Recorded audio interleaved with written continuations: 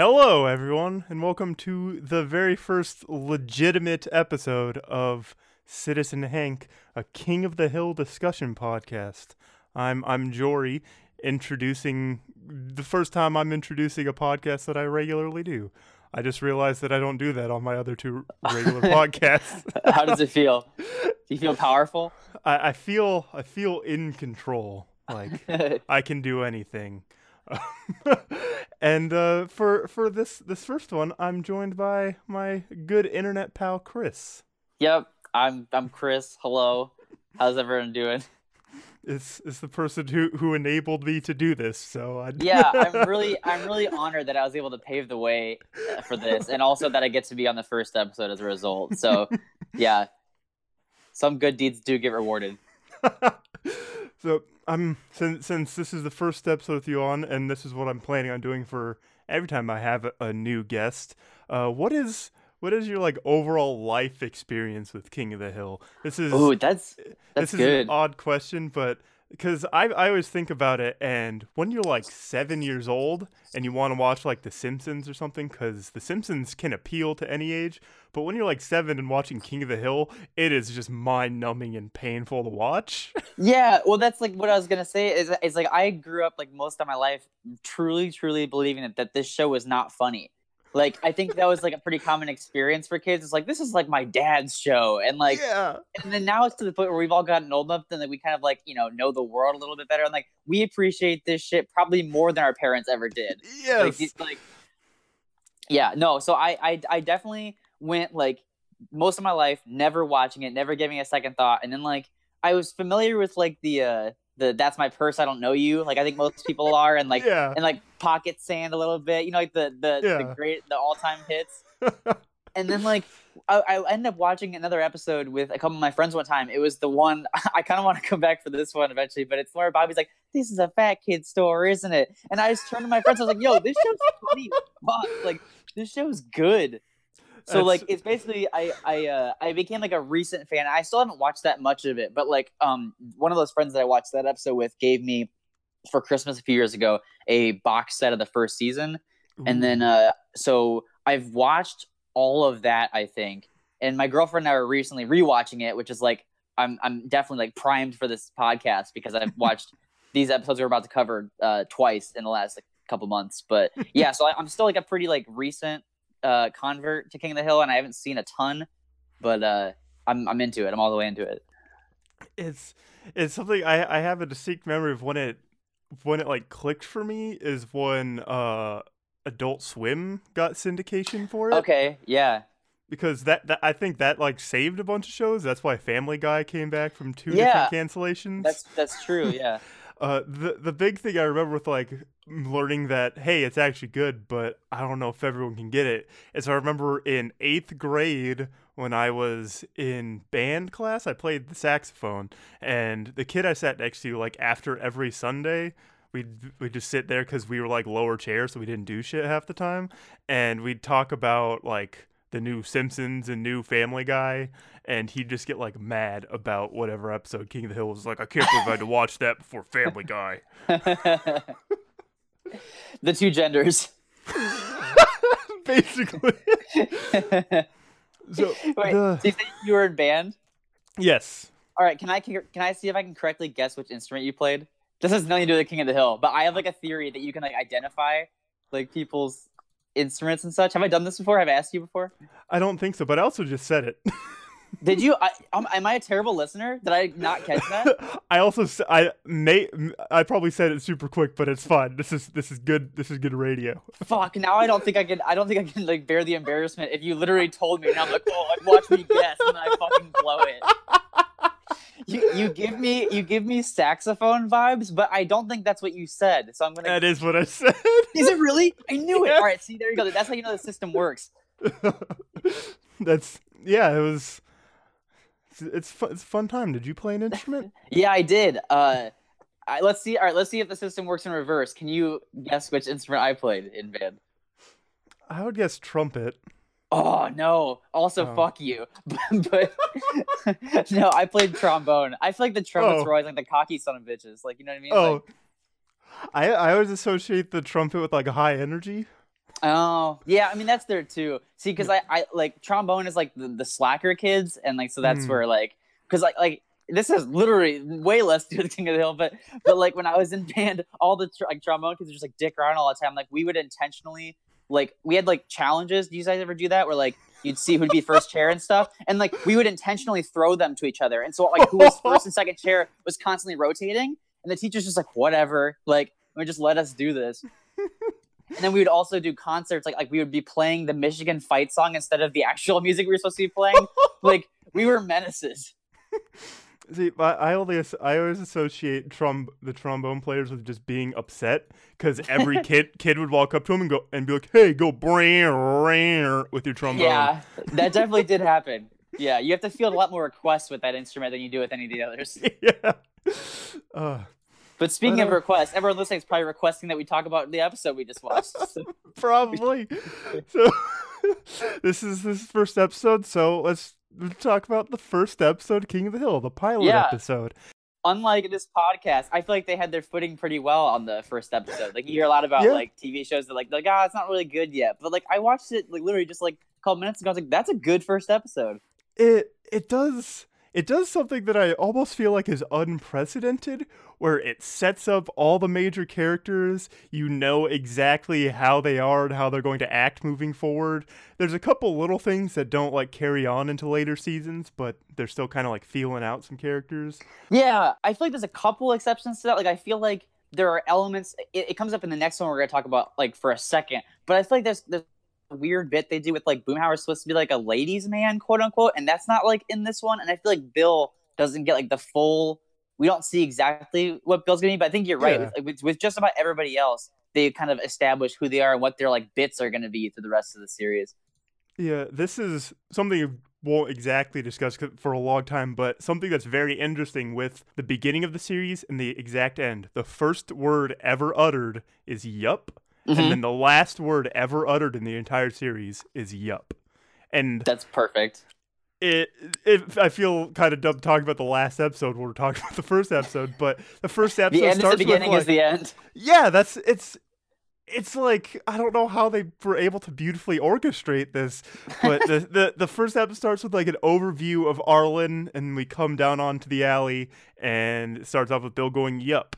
And then the last episode is Hank and Bobby grilling, and it ends with Bobby going yup, and it like zooms out of Arlen. Like, yo, I had no idea. That shit sounds fucking beautiful. They start off with it's a great joke too, with why you're having so much trouble. It's a Ford. Stands for fix it again, Tony. Dale, that's a Fiat. Yeah, he like mumbles it to himself. Yeah, and it goes into the opening. I feel like the challenge of the show is gonna be to not just like remember that joke. That was pretty good. Like that's what's what most of the shows is, because I've watched it so much that I could usually say certain lines before they happen. Yeah. Yeah, there's some good lines. I like actually laughed out loud like a few times. Like right away we get introduced to the four men of Rainy Street: Hank Hill, Bill Dauterive, Dale Gribble, and Jeff Boomhauer. But I don't think they reveal his first name's Jeff for a couple more seasons. That really does extremely fit, though. Yeah, he is Jeff.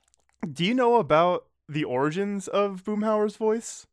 I don't, and I actually was going to ask you about that. So go ahead and lay it on me. I'm sure you're aware that Mike Judge, the creator of King of the Hill, also made Beavis and Butthead. Of course, yes. The character of Hank Hill is based off of, I think, Mr. Anderson from Beavis and Butthead. Yep. And what he said, he based Boomhauer off of, I guess, the production offices of King of the Hill of Beavis and Butthead got an angry phone call about the show being offensive, but it was from some like backwoods Southern guy, so it's just like ding old farts and ding old dumb kids, not good for television, ding old. Wow, that's fucking awesome. The main focus of this episode is, and I didn't properly explain to you how much we're going to get into discussion, so this is going to almost hit you like a bombshell. Or will it? Because I took a lot of notes. Okay, that's even better that you're preemptive. But what I feel the main focus of this episode, like thematically, is supposed to be like uptight, like neoliberal interpretations of the South, and like where you see it a lot, and I get the brunt of those jokes because I live in South Dakota, so.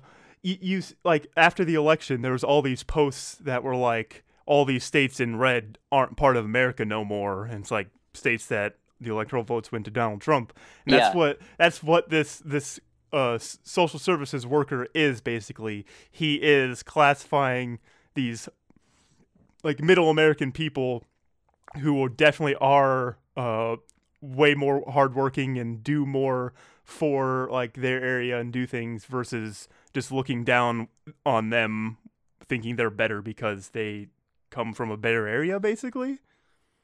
Yeah, the show's interesting because like watching it back, it feels like there's kind of that similar like poking fun at both sides energy, but not at all in the same vein of a show like South Park where like it's kind of like gross. Like I don't know, like this version feels, I don't know, it doesn't bother me. I guess it feels like a little bit like in better nature than to be like we're edgy and we're in the middle and like you're both dumb. Like King of the Hill kind of feels like different somehow. I don't know. Yeah, that's definitely something I've picked up on watching it getting older, and especially with like as you watch Hank and all the characters grow as a family. They introduce it in this episode. The main issue is Bobby's kind of a weird kid who and Hank doesn't understand him. But immediately we get those so we haven't really even explained what's going on in the episode completely, but what it is Bobby we find that pretty quickly that Bobby's kind of a weird kid who acts out, and he gets hit in the face with a baseball because Hank's yelling at him to pay attention to the baseball game. Something I can relate to because I was forced to play sports as a kid, and I didn't want to do it, and I was just like bored and like pulling grass and stuff off the field. Yep.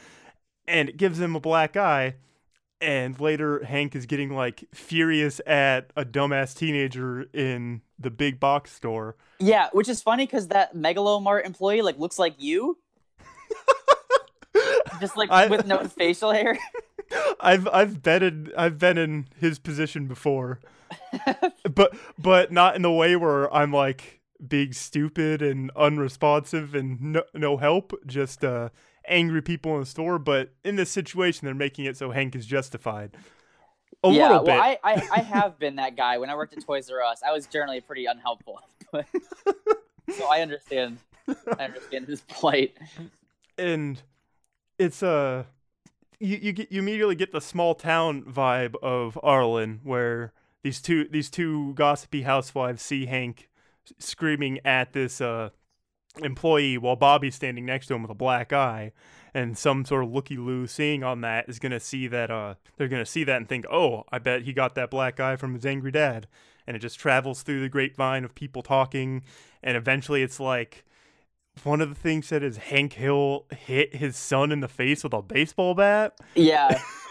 And they get social services called, and they send out a social worker who's later in the episode is revealed to be from Los Angeles, and is I don't know how government employment works, but I feel like he doesn't just get assigned out there. I mean, maybe he could have accepted the job offer. I also don't know how 1997 worked because I was 3 years old.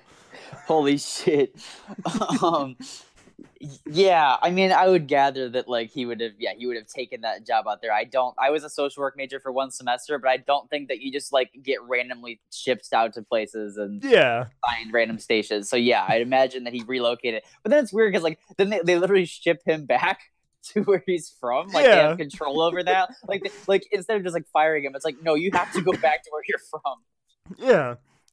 And the whole like conflict of the episode is just comedy of errors, miscommunication, where Hank is in the right for how mad he is the whole episode, but this social worker doesn't get the full context or even believes the full context, so he's making those judgments anyways. Like Hank regularly is just he from day one in the series, he's just miserable and has to deal with idiot assholes all day. Yeah, which I think that the structure that the episode takes is really smart and fun, because I feel like other shows would have pressed on the Hank versus the social worker dynamic for the entire episode. But what this does is that it does that, and it gets all the mileage out of that, and then it switches it so that the case gets called off, but Bobby's the one that's alerted to that before the parents are. Yeah. And then Bobby turns it against him. So then, like, you get like a whole new like motor behind the story for the rest of it, in that Bobby's now exploiting this and like doing whatever he wants, and like he's like convincing Hank that he can't yell at him. Which, like, that whole sequence where he's like ruining everything and like Hank can't stop him is like what my older family members think happens if you can't hit kids in school. Yeah. Like he's making Hank like drill into the garage door and like opening and shutting it over and over again so he can't like get it undone, and he's like messing with the lawnmower and taking down the fence, and like Hank just has to be like, Bobby, please respect my fence's right to be a fence, and he can't do anything else. Like that's like my like uncle's like worst nightmares. They're all teachers, and it's like, oh, like what's gonna happen if we can't hit him? It's like It's funny because I have a friend who's a teacher who's going to be on a later episode, and I've talked to him about like how he handles like the kids who are unruly and stuff, because he teaches at a slightly alternative school in the area, and he just like, if you treat them like human beings, they act fine. Like you just you just treat them nicely, give them responsibilities in class, and it's like. Yeah, that's my experience too. I realize that like the listeners getting like quite the like summary of my life experiences, because I mentioned already that I worked at Toys R Us, was a social work major, but I also was an elementary education major for 2 years, and like have worked with the kids a bunch. But yeah, that's been my experience too. Is like if you like treat them like a human being and you have like an actual relationship with them outside of just yelling at them, then you can generally like wrangle them without having to touch them at all. But yeah, doesn't the scene before Hank actually encounters the social worker, doesn't Dale's dialogue feel like a little too on the nose for 2018? Which almost 2019, when he's talking about the pollution control, and he's like, "You idiot! Why would pollution control be a government plot?" And he's like, Don't you? It's a global conspiracy. It means the UN wants to control the temperature. They want to control global warming. I say, let it get a few degrees hotter. See how I care. We'll grow oranges in Alaska. Yeah. Like, yeah, you're right. And like it kind of like, I mean, I've heard this from older people, but like this show really kind of like nails it home.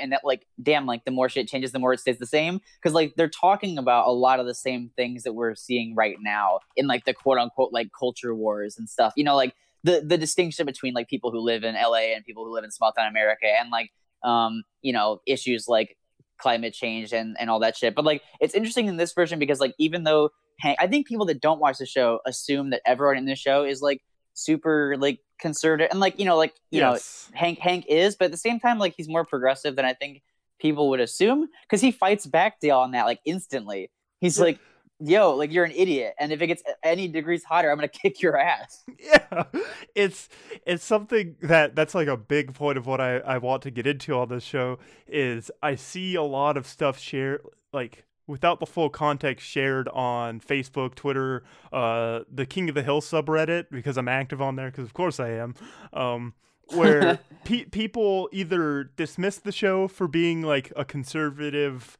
love story, or like they think it's like kind of like American Dad, how that's a parody of conservative America, but that takes it to like an nth degree to where it's like over the top, or that people just take it at face value and don't see that a lot of like in this episode, if it truly was like conservative values win the day, Hank would have like literally kicked the ass of the social worker, and then as soon as the social worker was out of the door, he would have bent Bobby over his knee and smacked his ass. Like, yeah. It would have been, I'm right, but that's not what Hank tries to do. What is the like middle ground, reasonable like thing, but it could work if Bobby wasn't being a shithead.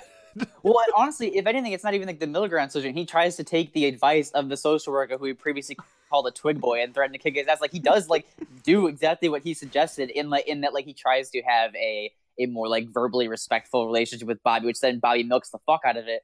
But like like the loud is not allowed bit, which is great. Just Hank's reaction when he hears that for the first time is so fucking good. The voice acting on the show is incredible. Like, I mean, everyone that's like watched it before like knows. Like, I mean, like Pamela Adlon's a fucking all-star with like that fusion between like her vocal performance with Bobby Hill, like the character, like the design, and like just his personality is like one of the best like matches made in heaven in like animation history. But like Hank too is just like the second that this little like twerpy guy from LA is like loud is not allowed. Hank's like, what the? And it's just like, yeah, I love that shit. I'm always curious every time I watch this too, is just what in the hell Bobby is doing half the time. Like, why did he undo a stop sign from like the corner and just drill into it and also beat the drill with a hammer? Like, what is he doing? Do you not remember just being a kid in the 90s where like you didn't have a phone, so you just like did shit? See, all I can remember about that is like running around the yard with twigs and pretending they're swords. I did the exact same thing. I was Bobby Hill. This episode is also the birth of a classic YouTube meme. Is it? Which one?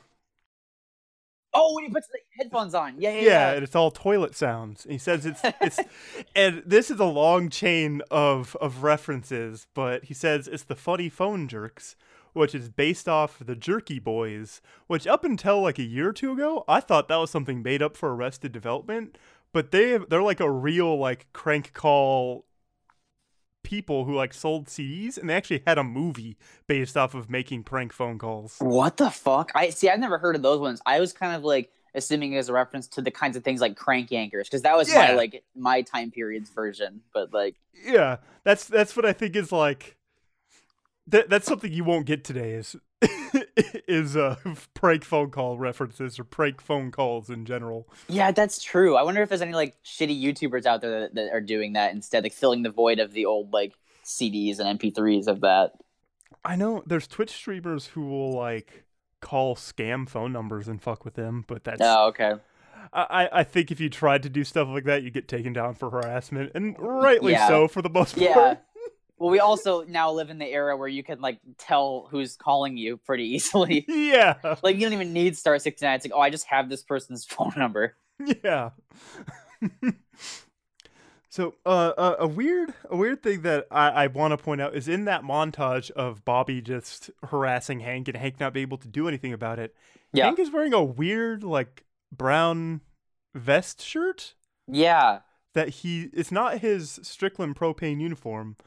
But he's just it's an odd choice. It's one of those like things where in pilot episodes there's stuff that just doesn't return or like doesn't pick up. That's one that always sticks out to me. Maybe in all those events Bobby somehow ruined that jacket and we never see it again for that reason. That's good choice. Good idea. Well, like honestly, like there's that bit in the beginning where Hank is diving into the hood of the car to fix it, and I would think that like it could have gotten ruined then because he gets smashed under the hood and Dale just leaves him. Yeah. And then they repeat that bit again when Dale like crashes Hank's car into the garage after trying to fix it and being unsuccessful, and all his friends just scatter. Like immediately they're setting up for that Hank is just having to deal with his dumb friends, and that's a common theme throughout the series is him having to bail out his idiot friends from like the dumb stuff that they do. Yeah, I wasn't sure if that was a pattern that comes back, is that like they're like shitty friends to him. I mean, I guess they're kind of good in that they tried to help fix the car after whatever, but at the same time, like, the first sign of trouble, they just dip. Yeah, and the thing that I really like that they have set up with Hank and Bobby's relationship in this episode is like I've already mentioned that he's doesn't understand Bobby, and like they're two different people, and it's kind of like Hank is obviously someone who like thought he'd have just a mini Hank that he could do all his Hank things with growing up. Yeah. And immediately we get, even though this is a quick flashback sequence, of Hank as a kid with a skin knee, and it's his dad screaming at him saying, "My knees were shot off in Japan, World War II." Like, yeah, and he doesn't exactly say it, at least for quite a while, but he has the knowledge to know that he doesn't want to raise Bobby like he was raised by a screaming military veteran. And I feel like Cotton is something that we'll get in later, but Cotton is handled a lot better than you think would be for like a grandparent character. Mm-hmm. He has those tropes of being the like, he's mean to the parents but loves the kid, but the grandkid, but they also give sympathetic things for him as his like the things he deals with being a veteran. Yeah, maybe I shouldn't be surprised by this because, like, you know, like actually good comedy does have like actual like, you know, like personal dramatic roots to it, because that's like what makes us laugh, is that we're recognizing like true things about people and stuff. But like, Yeah. I kind of was struck by how like earnest and real this episode gets. Like for a silly little show about a Texas neighborhood, like, you know, the bit where Bobby's like, "I can make him love me even when I screw up," is like, holy shit! Like, that's a very real line. yeah. And like you're saying, like, just kind of like the fact that what we're really seeing is that, like, even though it is like a, you know, a fun little comedy, like they're addressing kind of like the challenges of like parenting, and like seeing how that generationally that affects people and stuff. It's like actually kind of I don't know, like it's a lot deeper than I think a Family Guy or American Dad ever gets. Yeah, it's not a common thing in the show is they show that both sides are wrong, and they show that not even like a compromise is what's necessary, but like understanding is really what's important in a lot of the scenarios raised in King of the Hill. And like with this, it was the whole thing of the episode is misunderstanding of everything. The social worker from Los Angeles just assumed bad things, even though he went around the neighborhood, asked like Dale, and he's like, "Have you ever seen Hank hit his son?" And he's like, "No, Hank wouldn't do that." And then I will say though, can you blame him for not trusting Dale Gribble? That's if it was 2018, I definitely wouldn't trust Dale Gribble because he's a weirdo who smokes inside of his house. But 20 years ago, that's a normal thing. That's something too that we kind of touched on earlier with, like, you know, like the comparison between like then and now. I feel like until 2018, I used to think that it was a weird Venn diagram that Dale Gribble is between like being a conservative and being like a conspiracy theorist, and that's like now like the prime demographic. What's the wildest thing about, I looked up before we did this so I could have this straight, is this episode airing predates the founding of InfoWars by like 2.5 years.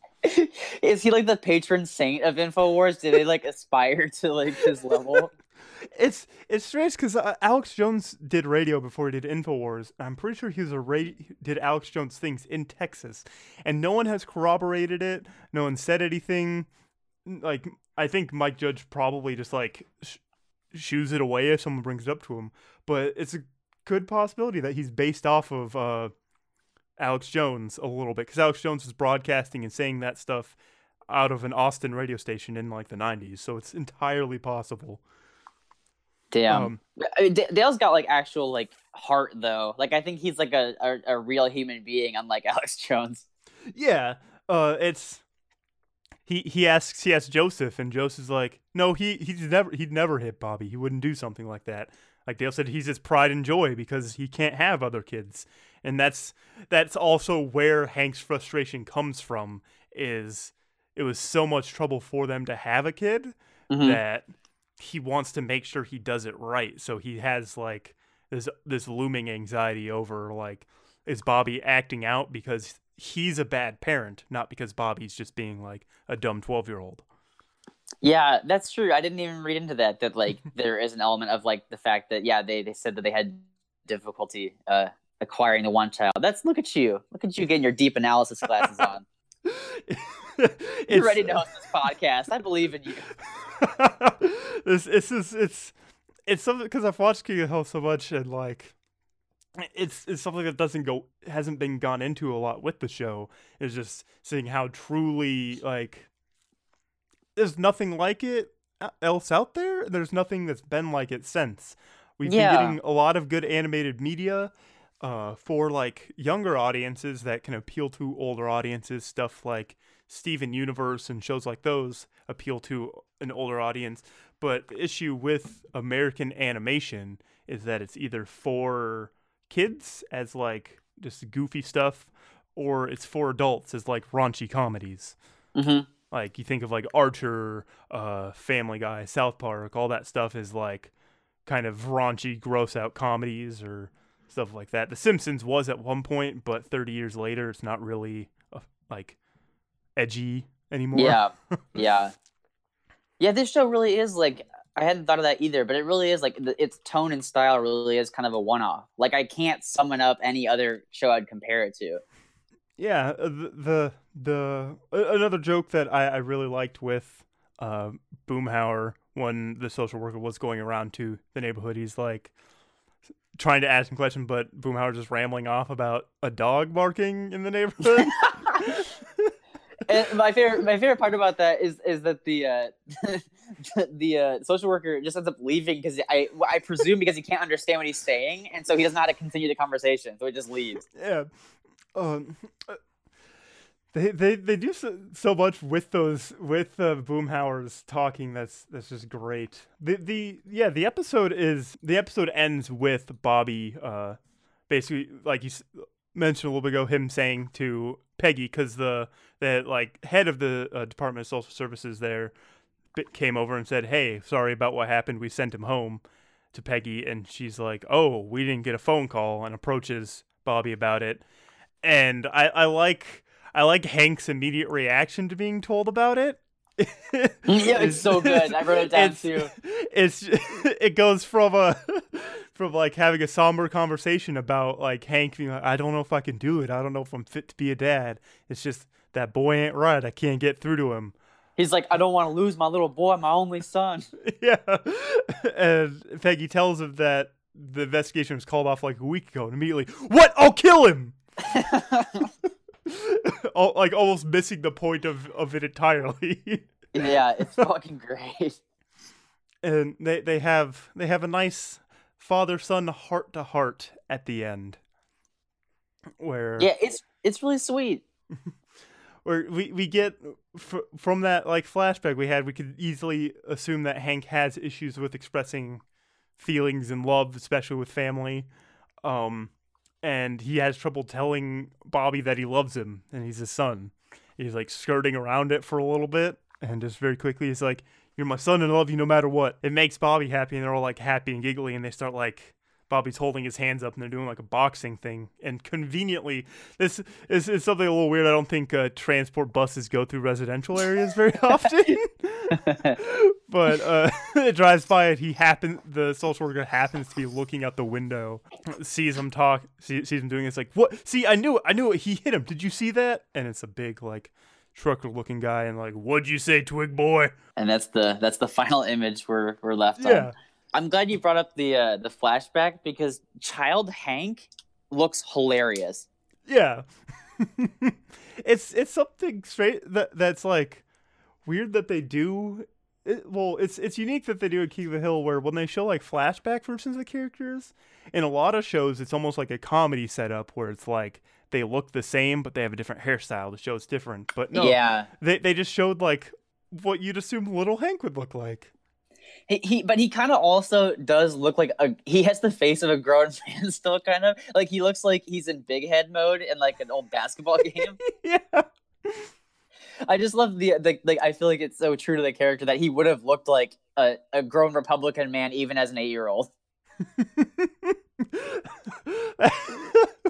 I think that's he's just one of those people who's destined for it. Exactly. It's like I use Lyft a lot, and every so often like the Lyft driver's name will come up and I'll be like, "Yeah, that's definitely a Casey. He looks like a Casey." Yep. It's one of those things. I was gonna say the Joseph reveal is in this episode, and it's really well done.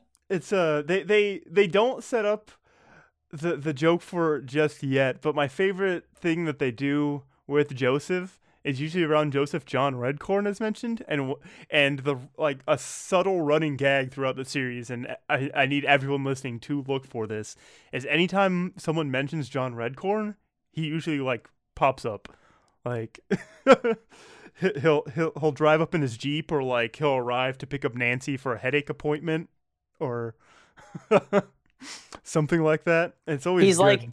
He's like if Beetlejuice was trying to cuck you.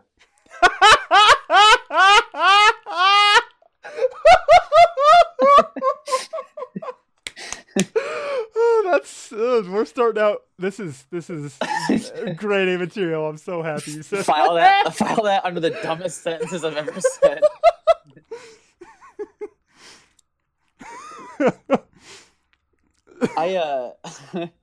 I don't know how much more you wanted to say about this episode, but I have a few notes still that I could. Okay, yeah, let's go over some of those. I was just gonna get some like trivia, so. Yeah. I wanted to address how good of a joke is when Bobby. I guess it's not even really a joke. It just really fucking makes me laugh every time when Bobby does his Hank impression. He's like, "That's my boy. He ain't much, but he's all I got." Like that bit. Every time I watch this episode, fucking kills me. Like Bobby is such a fucking endearing character. Like it's such a nice little like visual touch when they do that too, because Bobby's face starts to get like all red as he's doing that. Yeah. Because they showed us, I think, earlier that Hank's face gets all red, and like Hank is fucking so like wholesome and cute too, because he's getting all pissed off and like ready to fight the social worker, and then when he realizes that he's like gotten too worked up, he's like, "Go get me a water," and like he asks for something that's like really like BC headache powder. Yeah. It's like so like mundane and tame. Like it's not like, go get me a beer. It's like give me some headache powder. Like he's putting on this like badass Texan thing, but at the end of the day, he's just like he's your friend's dad. Like I also realized watching this. So I've been having a strange situation at my parents' place recently. So one of my cousins. She got into some trouble with police where she was living before, and so her parents sent her to live with my parents, and I had been making the comparison that was like a Fresh Prince of Bel-Air scenario, and then I realized watching this that it's actually the King of the Hill scenario with Luann, because she while she's there with my parents, she is going to school for like hair and that stuff. So I was like, holy shit, like it's just Luann. Yeah, that's it. We haven't really talked for her because she doesn't really do anything in this episode. It's just kind of set up that she's there. Yeah. She's a troublesome character over her development.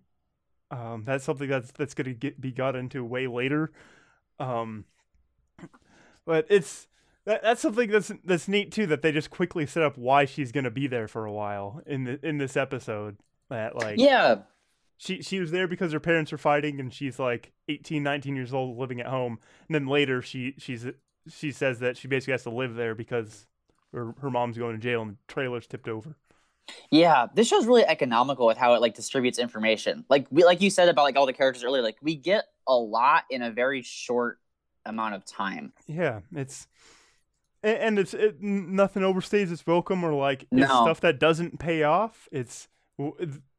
That's something that's nice about it as like a pilot too. It's not like they don't change a character. Like the next episode, someone moves away. They even introduce a new neighbor later in the season to like add an extra dynamic to like Hank's conservative values and stuff like that, and how he deals with people. I just realized too that like the typical thing of a pilot that you might see with like shows that aren't as well written is like feeling like they're trying to like make sure you get everything about like what's this character's job, whatever. And I just realized that they really sneakily tell you what Peg's job is, because you get to see. Actually, Hank. Actually, both of them are really like they're put in ways that don't feel expositional at all. Because Peggy's comes when she's talking to the social worker and he's just asking general background about the family, and then Hank's comes when he's giving this speech, which is amazing because they pipe in like the American music in the background. And he's like all proud and shit, and he's like, "I sell propane and propane accessories," which is like the first iconic mention of the propane and propane accessories. But yeah, that's fucking. I should like study that for like pilot writing, like because it really is like it's really effective in the way that it like handles all that. And that's something that's like it's a very subtle like planting in your mind about how he's a working class like southern middle American guy is working with things like natural resources is a very like working class thing. Like natural gas, propane, coal miners, all that sort of stuff is a very like working class kind of imagery that you get. Everyone on Rainy Street is. You don't see much of it from the rest of them. But like Bill's an army barber, Boomhauer, you don't really know, and Dale is like he's a speech therapist actually. I'd buy that. Yeah, that's my version at least. They showcase him in like just these very like average jobs. The common thing with Hank is that he's an assistant manager at a place, not like it's not like a sitcom like Friends or How I Met Your Mother where they all have really nice jobs, or it's not like Roseanne where it's all like, hey, we're poor actually. It's like almost an idealized thing, but portrayed realistically at the same time, if that makes sense. Yeah, no, I get what you mean by that. And actually, I'm glad you brought up like the Friends comparison to the other shows, because I was surprised that I did not remember this show opens with a Seinfeld reference. Like all the four people, like his little clique, like they watch Seinfeld. Yeah, they just watch TV. Like that's just something they do. And like Boomhauer was like the New York boys, like and like it just, dang old show about nothing. Yeah, like I guess I was kind of like interested in like because this episode is like you said, like there's so much at play about like the difference in like different parts of the country. I was kind of struck by the fact that like they watch a show about New Yorkers in their downtime, and they're not like out there like criticizing it necessarily. And Boomhauer's kind of like, oh, they're silly. Like yeah, it's a contrast to how you see like the over exaggeration of that now, where people will be like, I hear it at work a lot of, hey, did you watch the show? Oh no, all the actors are liberal assholes. Yeah, the Hollywood elite and all that shit. Yeah. Yeah, they weren't too concerned about that on this show, I don't think. Boomhauer didn't seem to mind. No. So I wanted to get into some interesting trivia about this pilot episode for you. Go for it. So, start with the other names. Since it's the pilot, some just stuff based around the creation of the show. I do think they missed an opportunity with propane jokes to call it Pilot Light, but it's a light one. That's true. Some of the other names for the show were Dale Gribble and the other guy. For the episode? For the TV show.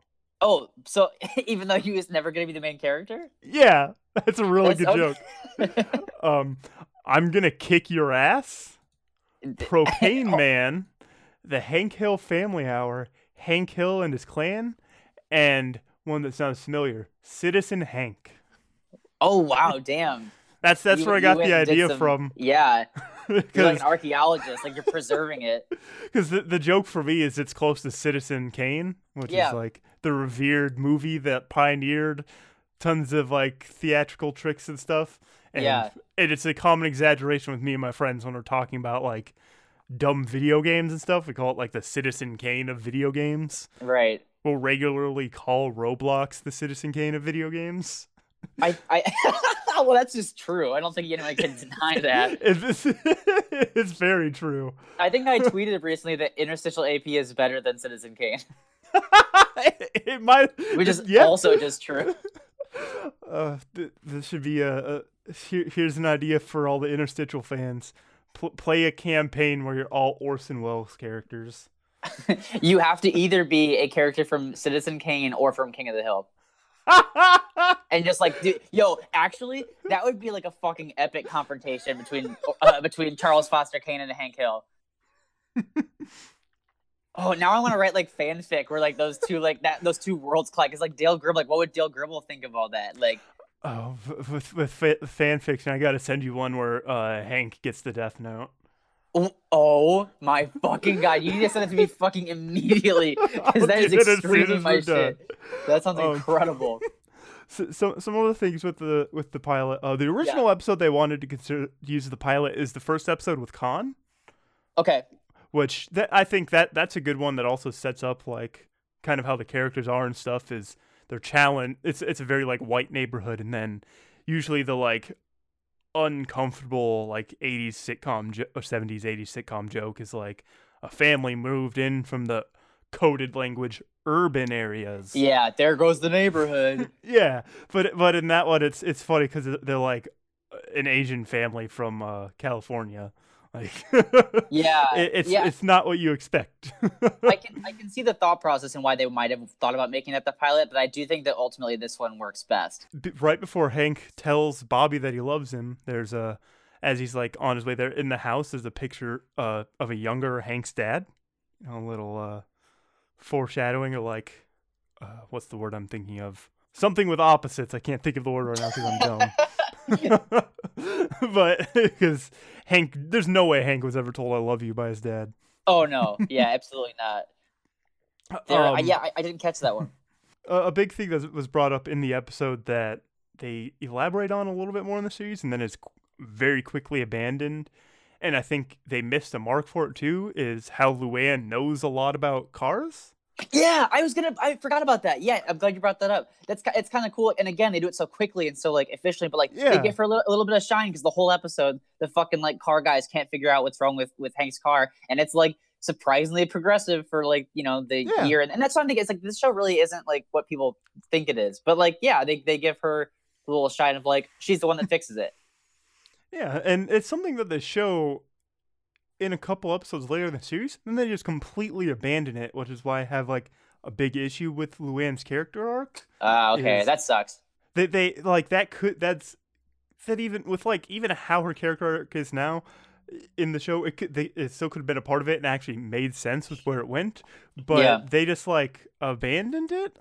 But that's also a problem with in later seasons how Fox made a big push for syndication, setting the episodes up for syndication, while Mike Judge really wanted to have it set up for like short story arcs and connecting stuff, which is uncommon for an animated show. Yeah, he wanted to be more like anime. Yeah, he wanted King of the Hill to be One Piece. I want to hear Mike Judge as Hank Hill say anime.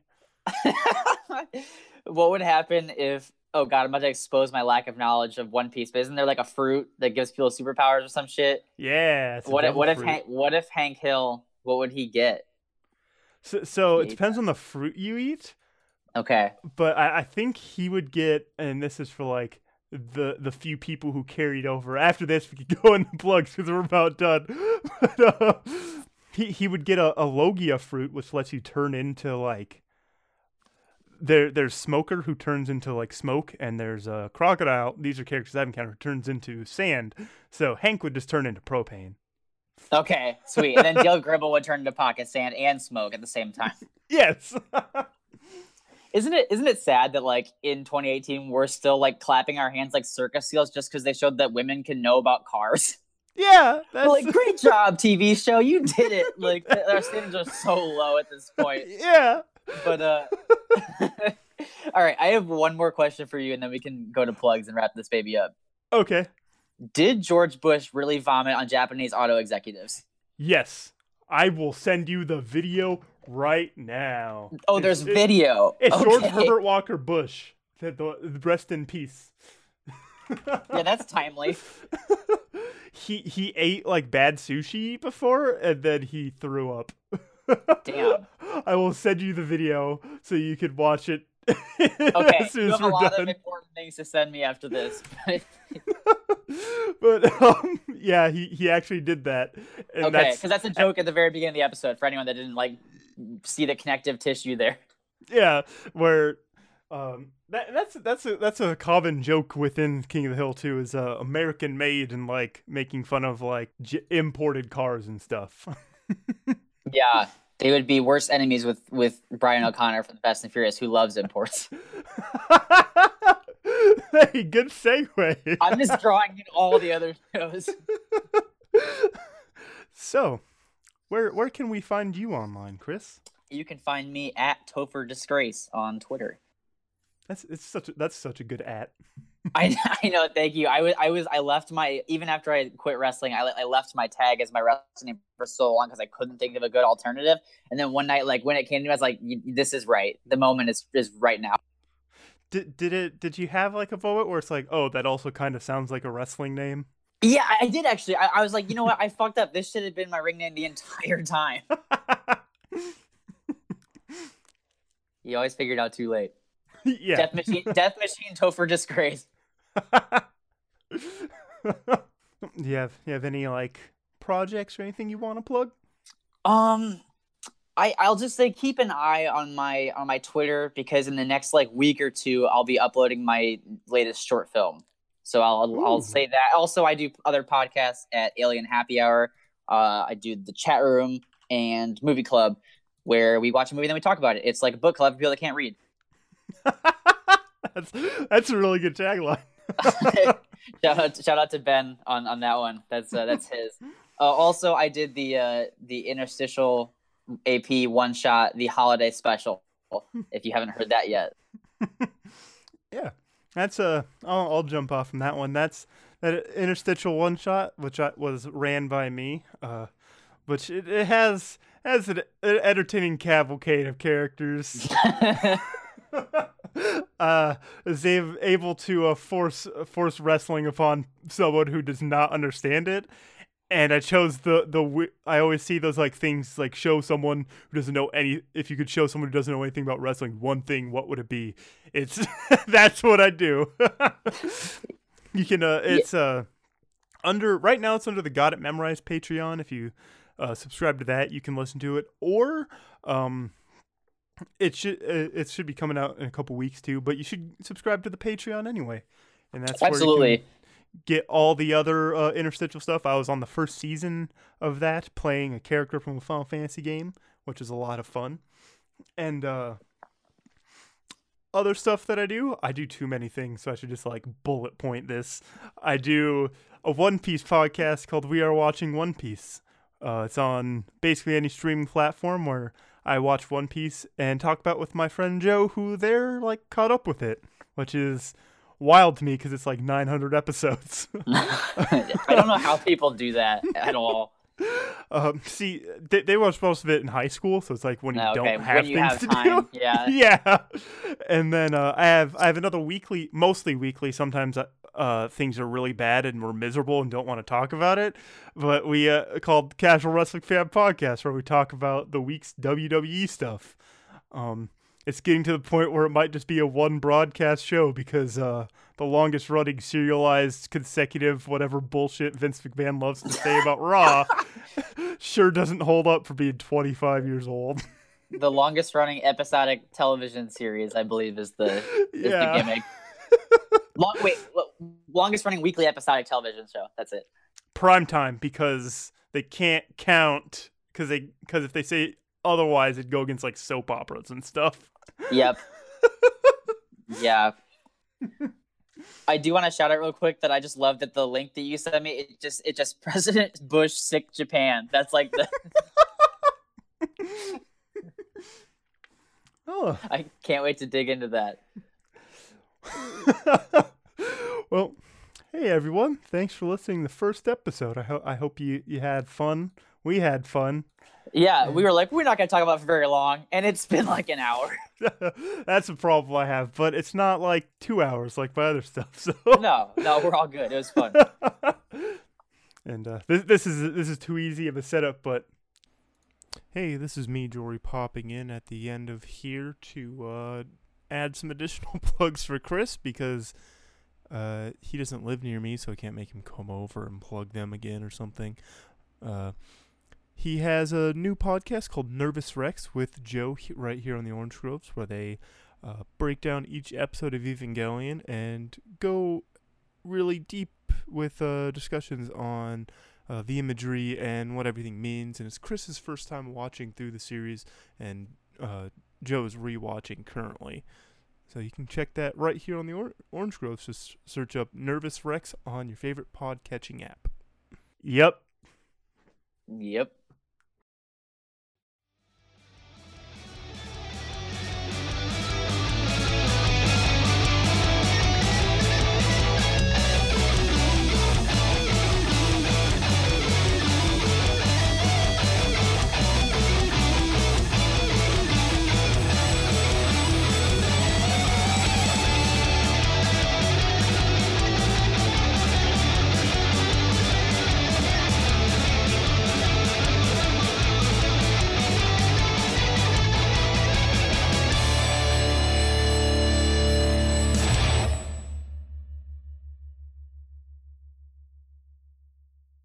Jory, have you ever watched the anime called One Piece? Yeah, Joe. I watch it for a podcast that we do.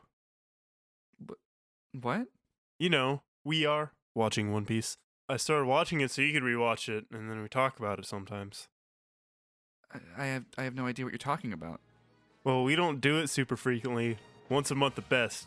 Did you forget? We analyze the story and discuss the show's themes, characters, compare it to other media, and how it provides an allegory for real-life politics and events. I must have forgotten. Where can I listen to remind myself? You can listen at the Orange Groves Podcast Network or search for We Are Watching One Piece in your favorite podcast app.